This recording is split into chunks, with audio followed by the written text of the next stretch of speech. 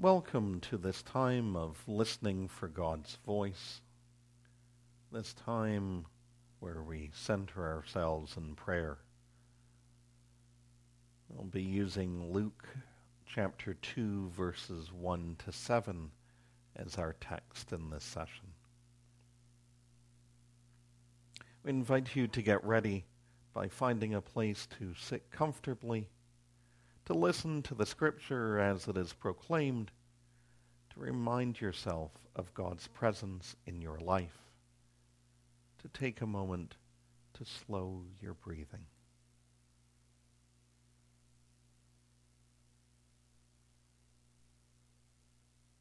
The question that we are asking in this session is, what are you inviting us to release, O God? Or what are you inviting us to receive?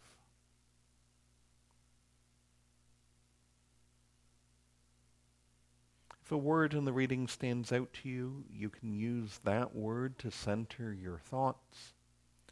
And if no word stands out, we'll provide one for you once the silence begins. Don't worry about the length of the silence. We'll have a prayer to end the time.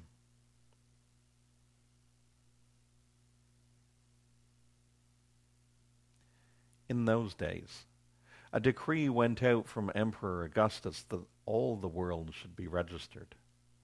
It was the first registration, and was taken while Quirinius was governor of Syria. All went to their own towns to be registered.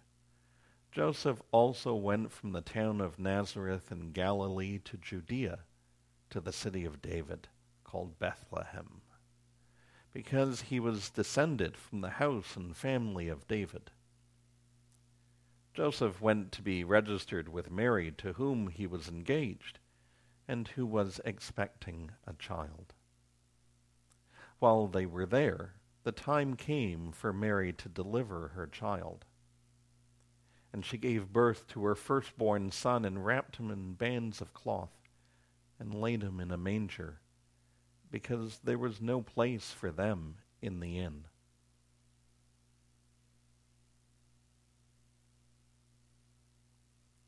Let's begin.